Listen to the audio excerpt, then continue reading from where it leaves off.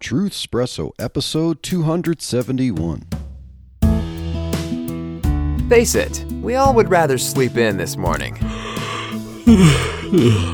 That's why God gave us espresso, to kickstart our zombified corpses into hyperdrive.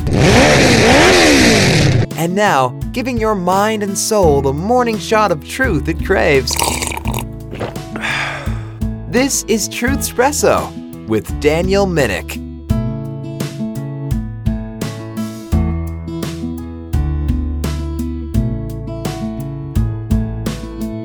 Hello, my friends, family, foes, and lurkers alike. Welcome to another episode of Truth Espresso. This is your host, Daniel Minnick.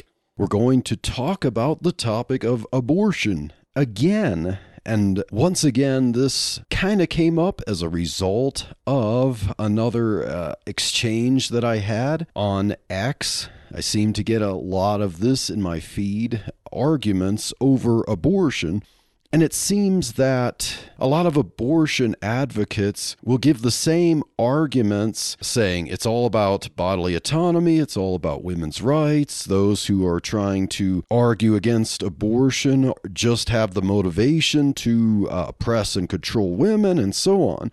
But at least on the face of it, some of them might have different ideas for what would constitute the right to life.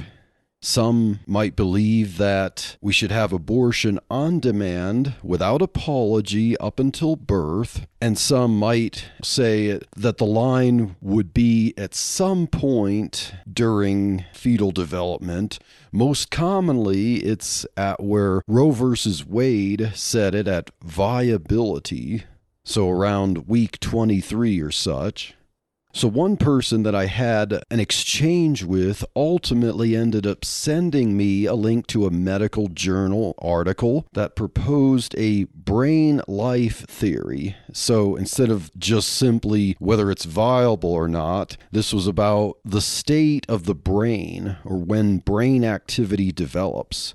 So at first, this guy I was arguing with argued for bodily autonomy, and of course he persistently accused me of having certain motivations, such as wanting to control or oppress women. He also denied that a fetus was a human. Now, of course, language differs from one abortion advocate to another. Some will say it's human, but it's not a person. Some will use the term human and person as synonyms. But this guy was arguing that an embryo is different from a fetus, which is different from a human, that at certain stages you can use a certain word to describe what this thing is. I pushed him to draw a line and define when an embryo or a fetus becomes a human. He continued to accuse me of more misogyny and motivations for oppressing women. I shrugged his accusations off because I wanted to get him to explain, well, at what point does it become a human worthy of life in the womb? At what point, where is this magical line that we can draw?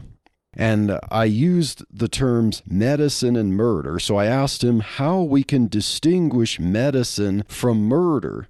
I responded to several of his arguments to press him for an absolute standard. So as he would keep proposing things like roughly around week whatever, 23, 24, that wasn't satisfactory to me because, like, hey, well, if it's 1 second after a certain point or 1 week after a certain point or whatever, could he say that now we've entered the realm of murder, whereas before that it's just medicine?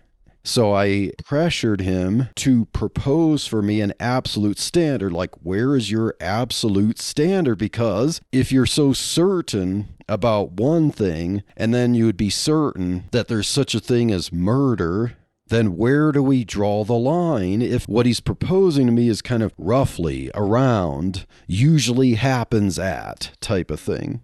So finally, I know he was getting frustrated. He said that he needed to go to bed and stuff. I tried to be cordial. I didn't resort to ad hominems and shrugged off the barrage of ad hominems that he would send my way. But finally, he proposed a theory and posted a link to a medical journal article for me to read to get the idea of where he was coming from. So, as I said before, this is known as the brain life theory. It proposes that we determine human life, or we define what constitutes human life, by the same criteria that we discern clinically when it ends. So, clinically speaking, if we determine that the brain has ceased to function in a way, then we determine that that person has died. And so this theory of when life begins, in a certain sense, is to reverse that and say, well, at what point in human development does brain activity occur that basically is consistent from then on? Now, of course, we know that an infant's cognitive ability is drastically different from that of, say, a 30-year-old adult. But basically, the brain life theory seems to take into account like some form of consciousness or sentience as the beginning of, what we could refer to as human life in a kind of scientific, bioethical sense. So the article, I'm going to kind of look at a few highlights of it. It's by a Michael S. Gazzaniga. It's from back in 2005, and it's entitled, "The Thoughtful Distinction Between Embryo and Human." I'll provide a link to this in the show notes. And it's about a 3-page article. I'm not going to read the whole thing. Of course, to avoid any kind of like copyright infringement, I'll exercise fair use to read a few sentences, a few snippets, and respond to it. Now, in doing so, I'm not claiming any kind of medical expertise here at all. I'm not criticizing any of the medical credentials. What I am evaluating when responding to this article is that the author here is using his experience and his medical credentials to try to ask questions, be honest, and do some critical thinking and try to form some semblance of an ethical standard. I applaud him for doing that, but what I'm going to do in response is to try to ask questions to see if he has indeed come up with that this brain life theory is as solid as proposed. So once again, you can accuse me of saying, well, you're just some ignorant armchair critic here. You don't know the neuroscience that this doctor knows, and so how can you criticize him? Well, I'm basically criticizing the philosophy. I'm evaluating, I'm questioning, I'm bringing questions according to the philosophical arguments, the ethical arguments that this author, this doctor draws to see if it truly is airtight and consistent, especially when we're bringing up questions about life and death between, as I said before, medicine and murder. So the first snippet I want to read from this article, quote, "It is a given that a fertilized egg is the beginning of the life of an individual. It is also a given that it is not the beginning of life, since both the egg and the sperm prior to uniting represent life, just as any living plant or creature represents life." So, yeah, he's trying to say, okay, if we're just talking about life itself, both the sperm and the egg constitute individual lives. They're not human life. A human life, he's saying, biologically begins the fertilized egg. So he's acknowledging that. So obviously, the point here is that we have to distinguish between life in general and human life. After all, an amoeba is alive, a sperm and an unfertilized egg are both separately alive, an insect is alive. We aren't obligated to treat all life equally. We recognize that it's impossible to shepherd all life the same as we do human life. As we're taking a walk, we may squish tiny insects under our feet and not realize it. We as humans couldn't even function at all if we had to worry about every single-celled organism that died from us inhaling and exhaling oxygen.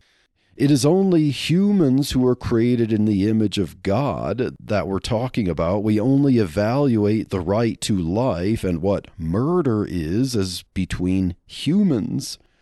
So we're talking about the relationship humans have with each other. And of course, as a Christian, I say that also as the relationship that humans have before God. Now, let's look at an example for this. When male goats butt heads and fight over a female, and one of them happens to kill the other in the process, we don't treat that victorious goat as a murderer. We don't put it on trial by jury and weigh evidence and reach a verdict. The goats don't do that for themselves either. And God doesn't obligate us to do that.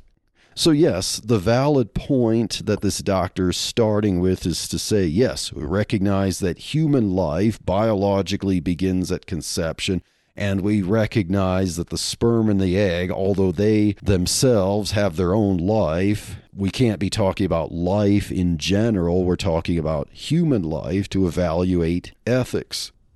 Further down in the article, the next part I'd like to quote is, "The fertilized egg is a clump of cells with no brain.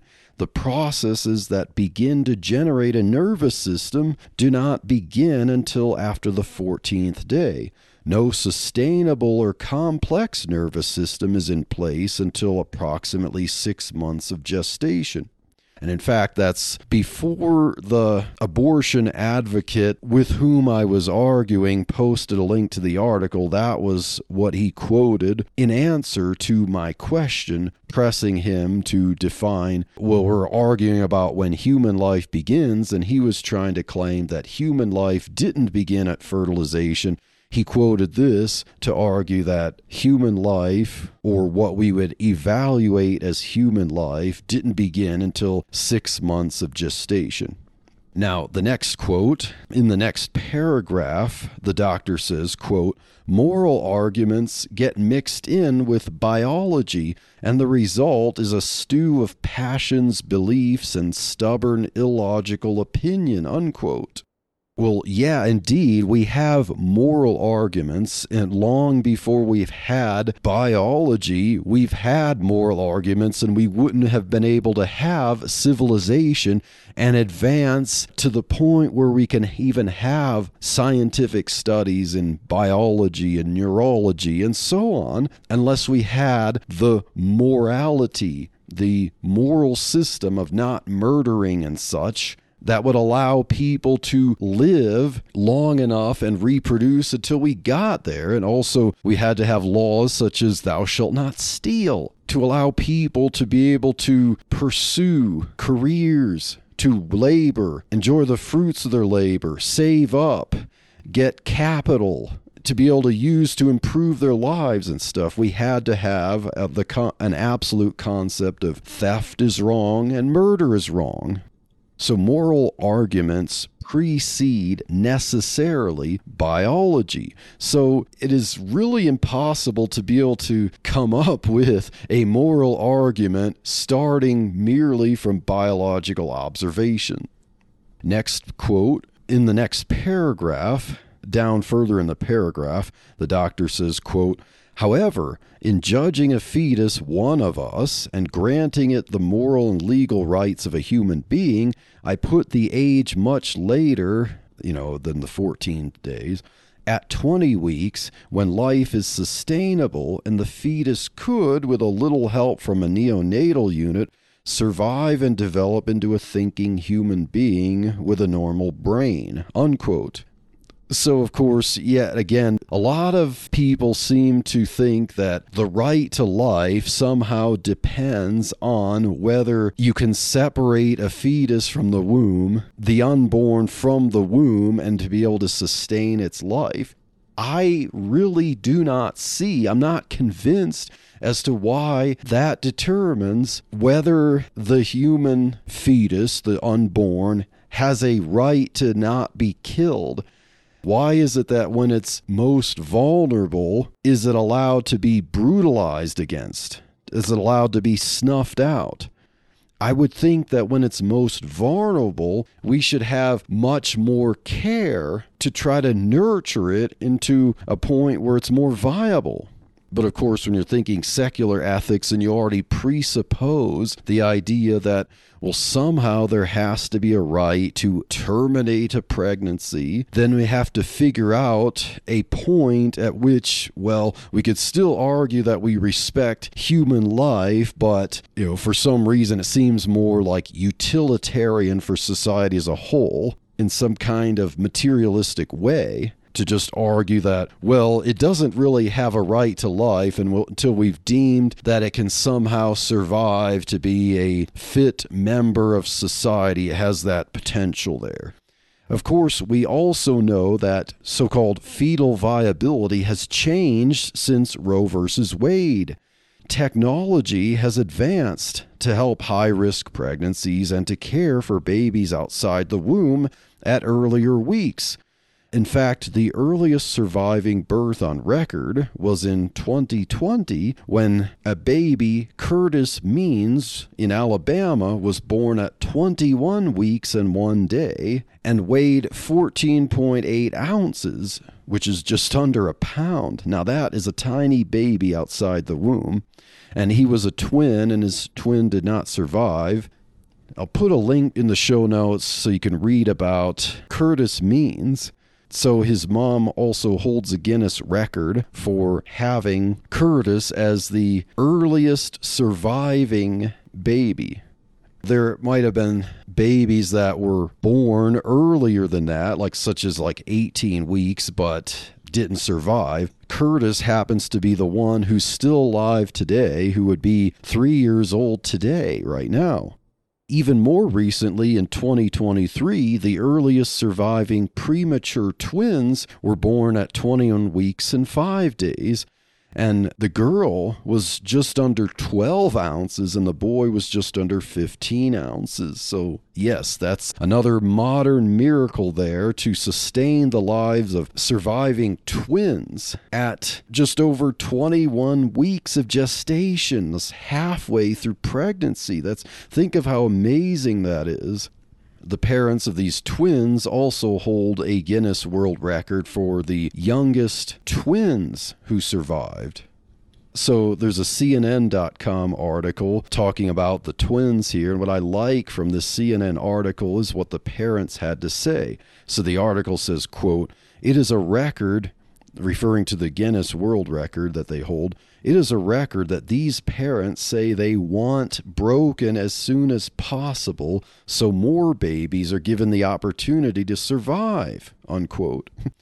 In other words, they care about the lives of other babies more than the prestige of holding Guinness records themselves. And I think that should be the way we think of the unborn. Anyone that we can help to survive, to sustain, that should be the goal of science and neuroscience and biology. That should be the goal of technological advances, not to perfect abortion procedures, not to just figure out, well, what could make the best argument for abortion based on analyzing when certain activities have happened. We need to know, of course, as much as we can about human embryology, human development.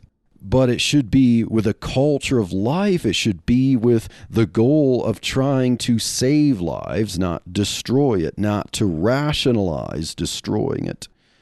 So continuing down on the medical article from Dr. Gazzaniga, we see, quote, "If one is not willing to parse the subsequent events of development, then this becomes one of those arguments you can't argue with. Either you believe it or you don't," unquote. So he's referring to the idea of human life beginning at conception, and he's kind of thinking, well, what about the issues of IVF, like in vitro fertilization, or different lab studies on frozen human embryos and stuff like that?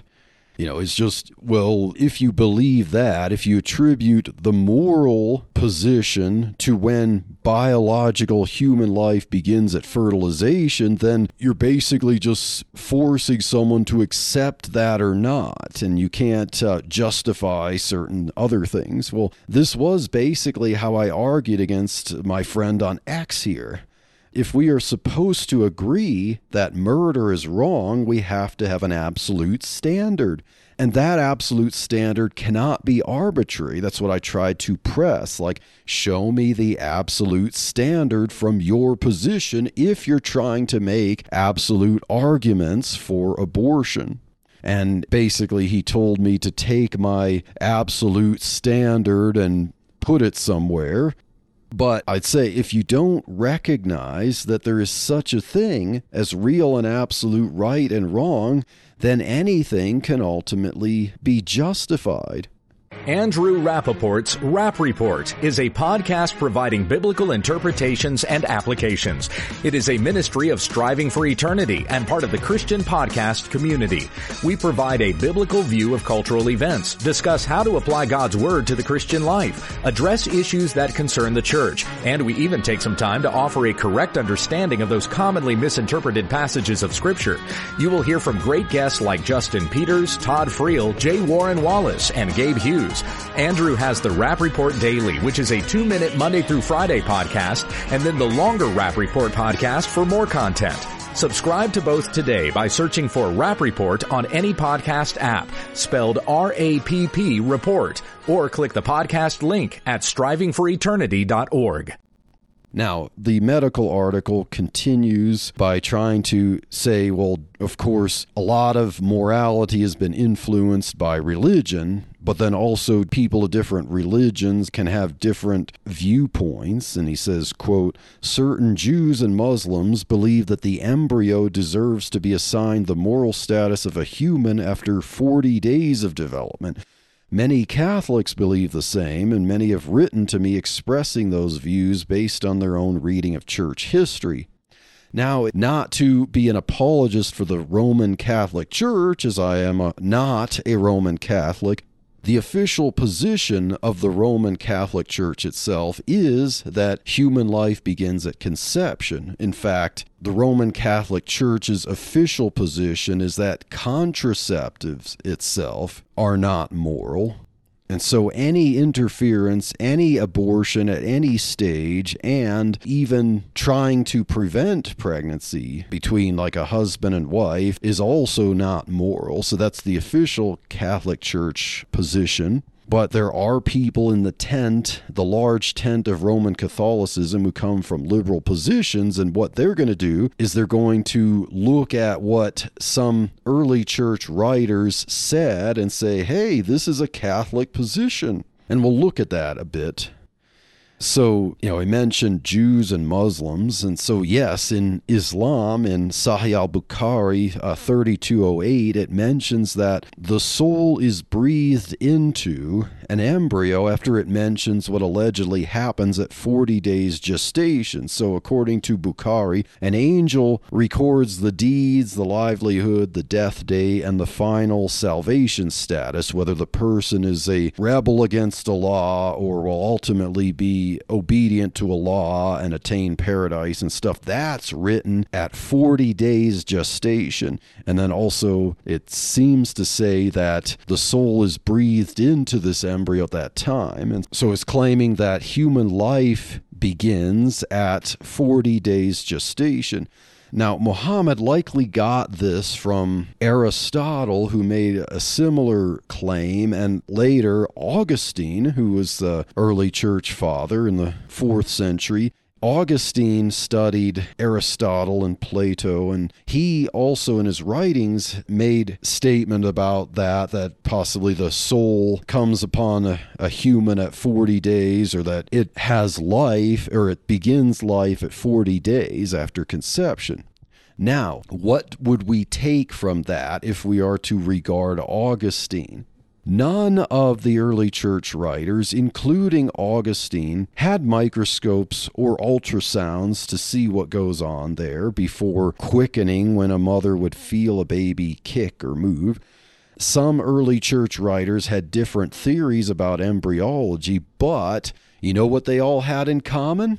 They all believed abortion was wrong at any point. They all held that humanity was sacred, that human life was sacred. So even the ones like Augustine, who just ignorantly was parroting Aristotle about the 40 days thing, Augustine was in no way saying, well, if life begins at 40 days, then anything before that is not sacred and abortion's okay at that point. No. He argued that taking away a potential human life is wicked and wrong and murder. Now, I've read every early church writer that I can get a hold of, and, you can listen to a series of quotes from them in an episode of Truthspresso. I did a series called Abortion Fiction, some of the early episodes of Truthspresso back in 2019. And I tried to find everything that early church writers had to say about abortion, and they were all in total agreement. Whether or not they held to life beginning at conception or not, they all agreed that you don't destroy the human embryo. You don't do abortions. It's wrong, it's evil, and it's murder.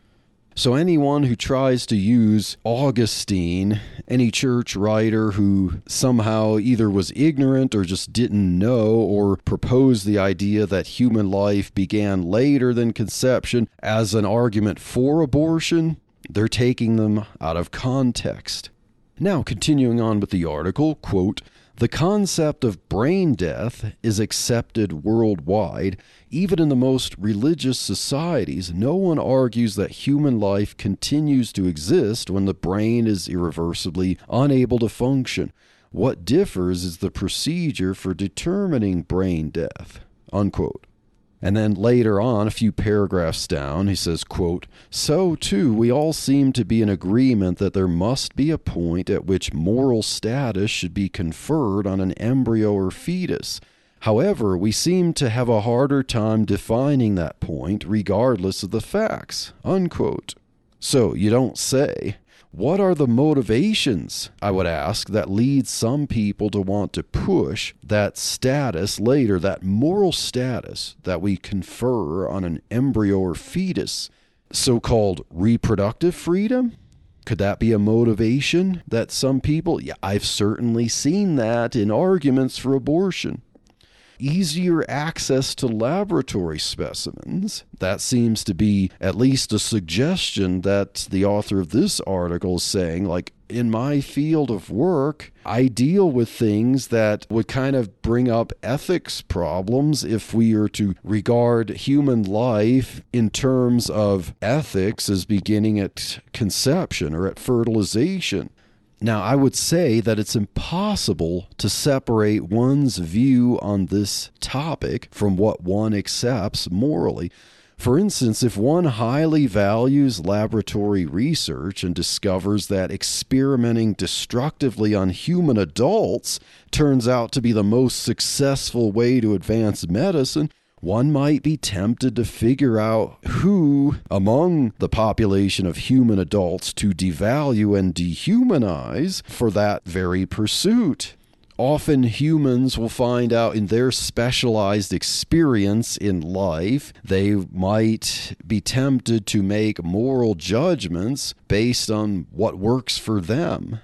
If one highly values his own personal pleasure and reproductive freedom, he may turn a blind eye to abortion, to what abortion does, and even try to find as many compelling arguments to defend a thesis in which his lifestyle just so happens to be a byproduct of his arguments. So, yes, indeed, as this doctor says, we seem to have a harder time defining that point regardless of the facts, if we don't recognize that there is such a thing as absolute truth that should dictate our moral judgments, not what might work for us in particular, but necessarily what works for humankind in general, which could only work as such if we recognize that the God of the Bible necessarily exists. Now, next quote from the article. "I made an analogy comparing embryos created for stem cell research to a Home Depot. You don't walk into a Home Depot and see 30 houses. You see materials that need architects, carpenters, electricians, and plumbers to create a house. An egg and a sperm are not a human. A fertilized embryo is not a human. It needs a uterus and at least 6 months of gestation and development, growth and neuron formation and cell duplication to become a human. To give an embryo created for biomedical research the same status even as one created for in vitro fertilization, let alone one created naturally, is patently absurd." Unquote. Now, where this analogy breaks down is the fact that human development is intrinsic. We're not taking outside materials and constructing a human. A fertilized egg has all the information that it needs to construct itself. So we're not taking materials like such as the example of Home Depot and having lumber and parts and stuff like that and building 30 houses. The fertilized egg is a human at conception, at the moment of fertilization, because it has everything within it to develop the continuum of the human being, all the way up till birth and all the way up till death. Everything, all the DNA exists in that fertilized egg. It just needs nurturing. It needs a place to implant, and it needs sustenance to help it to grow. Just like a car has a mechanism to process fuel, it has everything within it to be able to run. It just needs the fuel input. I mean, think of it more as a car that can even run itself. It just needs the fuel. That's kind of a closer analogy, more of a human to construct itself, to develop itself. All it needs is a place to nurture it and give it the sustenance it needs to aid its development. Now, if we're talking about construction and Home Depot and components and stuff like that to evaluate judgment from a secular position, a materialistic position, trying to make these moral judgments about when do we determine if something is a human being, sure. And all humans inside or outside the womb even, a baby, a prepubescent, a young adult, senior citizen, all of them are also collections of cells. And even down further, we're all collections of molecules, atoms, and subatomic particles. So, does that make any and all moral judgments nothing but futility? Does that make us no different from animals or plants or even stars?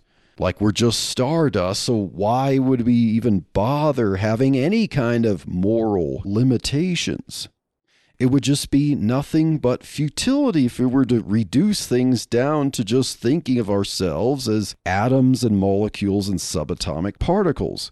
So if we don't address the presuppositions, the worldview, we can always resort to fallacies of composition or anything that depends on anything else as being inherently dispensable. The idea that religion, quote unquote, i.e. the truth of Christianity, is something we can ignore when it comes to ethics and biology, any idea like that devolves into rejecting all presuppositions, intuitions, or absolute standards. You know, we can devolve any kind of materialistic social ethic down to nihilism. Next quote. Many other compelling arguments about the course of the natural reproductive process should cause one to doubt that something magical happens at conception, unquote. Now he talks about the strange things that twinning, or even the egg that splits into twins and then somehow those cells merge back into one, like it kind of, when we're trying to figure out humanity or individual humans and all this, it's kind of difficult. But wait a minute, so it should cause one to doubt that something magical happens at conception? Except the absolute wonder of design, such that a single sperm from one organism and an egg cell from another organism can fuse together and result in a being that grows into tens of trillions of cells that together can produce either a female that starts with about 4 million of her own eggs, or a male that produces more than a quadrillion sperm cells in a lifetime. Yeah, no miracle there. the fact that this type of DNA information exists and is passed down through reproduction over and over again begs for us to consider conception as a miracle and of an incredible divine mind, I would say, to design this. And of course, only the divine mind expressed in the Bible. Next quote, "It comes down to the question, is it a moral good to sacrifice one life if more lives will thereby be spared? Does the mother of 5 hiding from the Gestapo have the moral duty or right to smother the crying baby so the whole family will not be caught and shot?" Unquote.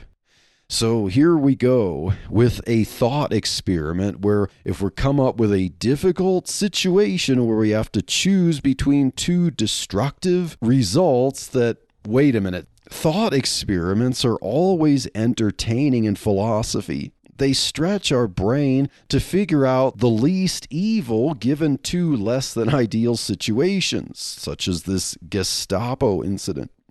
How do these dilemmas justify elective abortions, I would ask?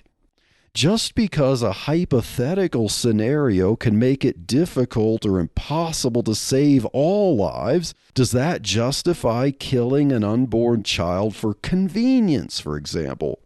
Anyone can come up with the excuse that having a so-called unwanted pregnancy, even among a well-to-do husband and wife, can be harmful. If we interpret harmful to mean any and all emotional distress from sleepless nights, for example, or having to work harder to take care of a child, anything can fall under emotional harm or mental distress. Or the life of the mother, for example, can be defined as the emotional distress, or even, say, a reason that a man might claim to not want a pregnancy is that now he's going to have to work harder and have less money to spend on himself. How does a philosophical choice between one tragedy versus another tragedy mean, therefore, that anyone can simply end the life of a child simply because someone decides that they just don't want the child? That's what I always fail to see when people try to bring up these philosophical thought experiments. Like, my wife and I did an episode in a series on abortion earlier on in the fall of 2020, and one of them was a guy on Twitter, a science fiction writer, and he tried to come up with this philosophical thought experiment that he said basically ends all pro-life arguments because it was the burning fertility clinic. You have to choose between rescuing, like, if I remember correctly, a 5-year-old child versus rescuing a container full of something like 1,000 embryos. And then he has an argument that if you choose the child, well, then you can't really hold your pro-life position correctly because therefore human life, in your view, doesn't begin at conception, because you picked to save one life over 100 or 1,000 or something, lives that were sitting there in a vat. But then on the other hand, if you choose to save the embryos instead of the child, then he would verbally shoot you down and call you a monster who has no business even making moral arguments because you saved a bunch of lifeless embryos instead of a screaming 5-year-old child. Yeah, we talked about that. We'll provide a link to that episode in the show notes if you want to listen to that, how we address that philosophical argument. But all that to say, giving thought experiments like that doesn't justify abortion. It doesn't justify willfully, intentionally taking a life. Hey there, friends, family, foes, and lurkers alike. This is Daniel Minnick, the host of the Truthspresso podcast on the Christian podcast community. And I want you to check out Voice of Reason Radio with Chris Honholtz and Richard Story. Chris and Rich are 2 guys with big hearts who will bring you a show every week that is sure to be challenging, encouraging, and biblical. Voice of Reason Radio with Chris Honholtz and Richard Story is part of the Christian podcast community. Check them out at slavetotheking.com. That's slavetotheking.com. And tell them Truthspresso sent you.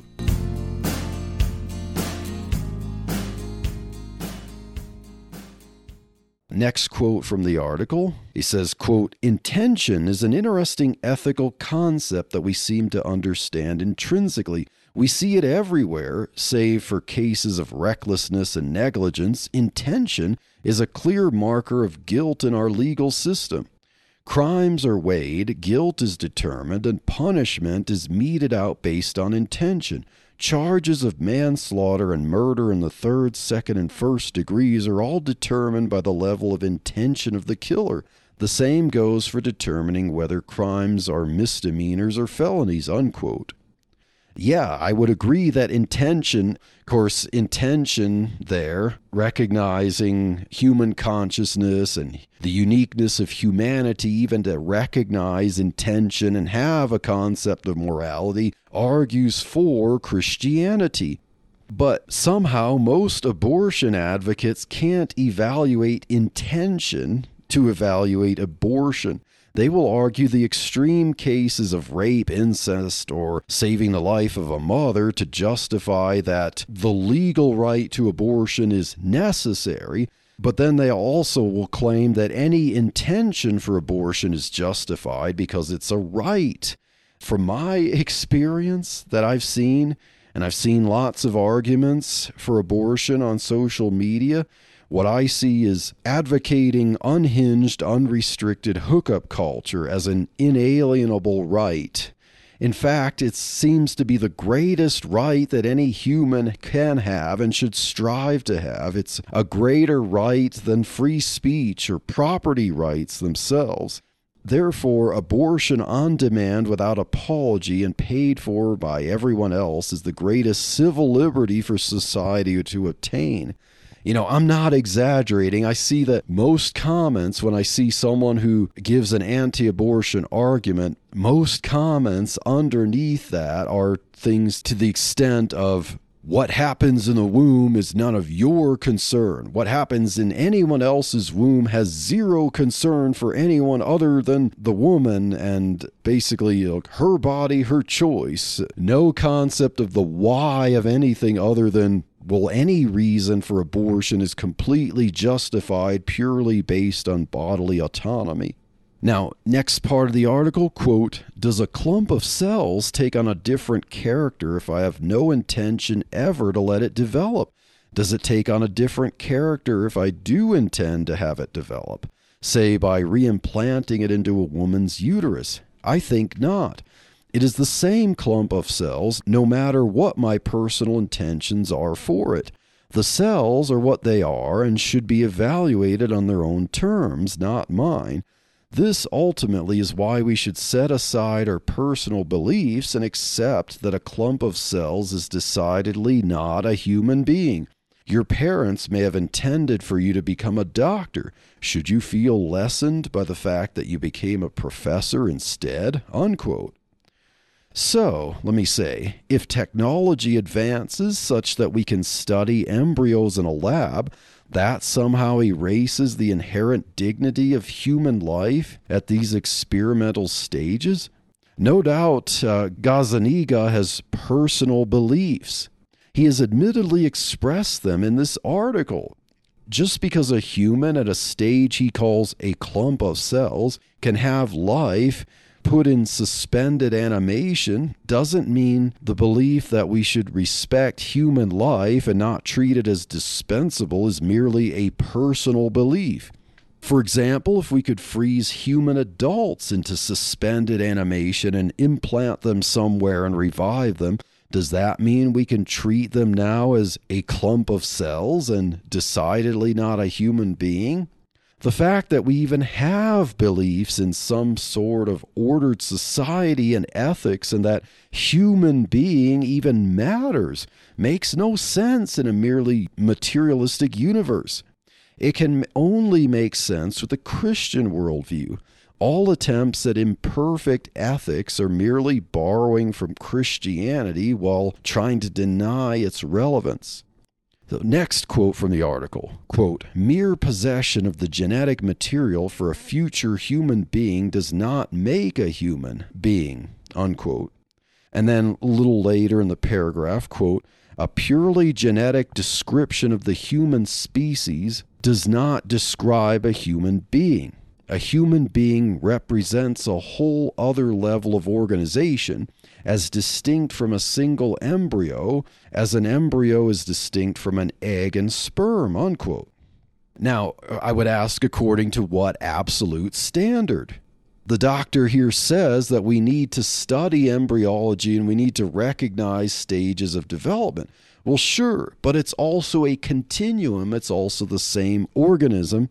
So according to what absolute standard do we somehow have to distinguish embryo from fetus from human being for these certain purposes? Like, is there a moment of time in which we could distinguish between medicine and murder, as I've asked before?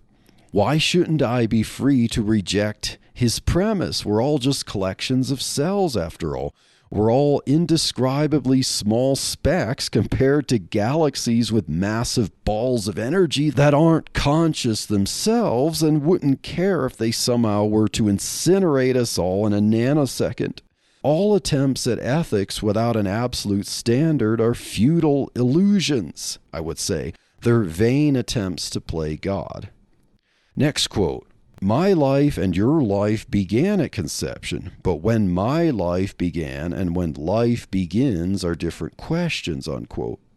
So how do we distinguish medicine from murder, I would ask? Do words even have meaning then? Next quote, embryos are not individuals. As a father, I may react to a sonogram image of a 9-week-old embryo and see a future child. As a neuroscientist, I know that that creature cannot survive outside the womb for another 14 weeks, unquote. So, two people or two different mindsets can look at the same thing and treat them differently? Yeah, that's kind of my point when we're trying to talk about ethics and morality here. So why is your opinion in this article even supposed to matter to me? And why does the ability of a creature to survive outside the womb determine whether it should be allowed to survive at all? Why does it justify killing it? I know that this doctor can see that the womb was designed, by God of course, to nurture that which cannot survive on its own. In another sense, a newborn baby cannot survive on its own outside the womb without the intelligence of other humans to work for resources and to care for it and feed it. Well, what about a toddler? Is a toddler viable? What about even many 8-year-olds? Just as the woman's womb is designed to nurture the dependent unborn, so our brains and our hands and our feet are designed to nurture the dependent born. The argument that only those who are in an indefinite state of viability, so-called, to so-called survive on its own, are worthy of not being killed, could be the same argument, I would say, to determine that handicapped people or people of unfavored ethnicities or any children of a dependent age, that they can be killed because they burden narcissists. So, kind of to sum up this, we know, even this doctor has admitted, that biological life begins at conception. We all know that. Some people try to say it doesn't, but we know that scientifically, biologically. We also know that not all living organisms have brain activity or the kind of consciousness that humans have. Do we understand everything there is to know about what our brain does when we sleep? What if there are things about our brains that kind of, when we're sleeping, in some kind of functional sense, are like before the brain develops? Does that mean that we can kill someone in their sleep and be justified? What happens if we get hit in the head and go unconscious? If there's something about our brain that we can take certain criteria, such as proposed by the brain life theory, I would say that it always has this problem. Whatever aspect that you try to pick for whether we can evaluate the right to life, that doesn't mean it's a human being. It has biological life because God designed it. It begins at conception. Any other point, any other criteria that you try to determine as to whether something is alive for the sake of ethics, you could also figure out a way that someone who is an adult or such, or outside the womb, can face some kind of unfortunate circumstance that has a mirror of that. If someone goes unconscious for some reason, can a caretaker of that person be in the right to kill him? Basically, the argument for abortion that I've seen devolves into bodily autonomy. Provide a link to another article in the show notes by Dr. John Goldenring. This was from way back in 1986. For the sake of time, I'm not going to go over that article. But one quote from the article says, "The real issue in the abortion debate is what the U.S. Supreme Court said it was, rights in conflict. When is a mother's right to control her body exceeded by society's right to protect the unborn? Knowing a human is alive, be he 8 weeks or 80 years old, does not mean that he should continue to live. That is a separate ethical question," unquote. So yeah, we have this idea of conflicting rights because we have the alleged right of absolute bodily autonomy, such as that of a pregnant mother, and the right of a human to live, and so often from abortion advocates, they act as if it's some divine truth that the right to bodily autonomy is always above the right of the unborn to live. Now, on what basis do we treat bodily autonomy as an absolute and transcendent right? There are all kinds of natural forces and even forces from other humans that can limit what a narcissist might consider bodily autonomy to the fullest extent. Remember the toddler example that I've brought up before. A woman has to use her body to take care of a toddler outside the womb too. There is no absolute bodily autonomy there. Where there are needs and labor to meet those needs, there is no absolute bodily autonomy. It's interesting how many abortion advocates I see on social media who demand that those who are against abortion are nothing but forced birthers or embryophiles or whatever because they don't all support certain socialist ideas. It's shocking just how many I see demand universal this and universal that, universal health care, universal child care. Basically, nothing that touches health care should carry a price tag. Of course, it has to be paid for one way or another, but for what people in the United States demand and that are used to having, the level of taxation, or theft, would have to be enormous. The amount of labor that the average adult would have to do to pay for this kind of scheme would be enormous. So what about that bodily autonomy? What about the bodily autonomy of those who don't want to be forced to work with their hands and brains to pay for whatever anyone else would like to demand for free from society? As I said, ultimately there has to be an absolute standard, and with materialistic secular ethics, you cannot arrive on an absolute standard of morality. It ultimately boils down to, as they make fun of, "Oh, your arguments against abortion come from religion." Well, yes. If you want to call Christianity a religion, yes. I admit it, guilty. And I'm going to stick with it because there's no way anyone could ever have a consistent position on this issue without the absolute standard that comes from an absolute God. And that absolute standard is expressed in Genesis 9:6 that says, "Whoso sheddeth man's blood, by man shall his blood be shed. For in the image of God made he man." That verse explains why abortion or murder or anything else like that is wrong, because we're created in the image of God. Even a fertilized egg has all the information of a human being. It's created in the image of God. Proverbs 3:5 says, "Trust in the Lord with all thine heart, and lean not unto thine own understanding." Yes, all the wisdom of the world, and there's a lot of wisdom to be had.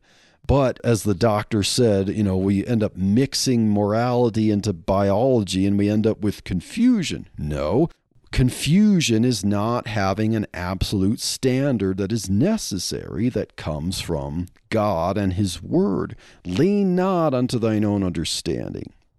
And John 17:17, Jesus Christ Himself said, "Sanctify them," referring to His disciples, "sanctify them, set them apart through thy truth. Thy word is truth." And yes, if you don't hold the Word of God up as the ultimate standard, you're going to be trying to figure out morality. You could justify abortion for all kinds of different reasons. You could be trying to figure out where to draw the line between medicine and murder. Does life begin at brain activity? I think that trying to figure out a moral case for treating it that way utterly fails. So I hope that this episode was helpful, and stay tuned for the next episode of Truthspresso, and God bless.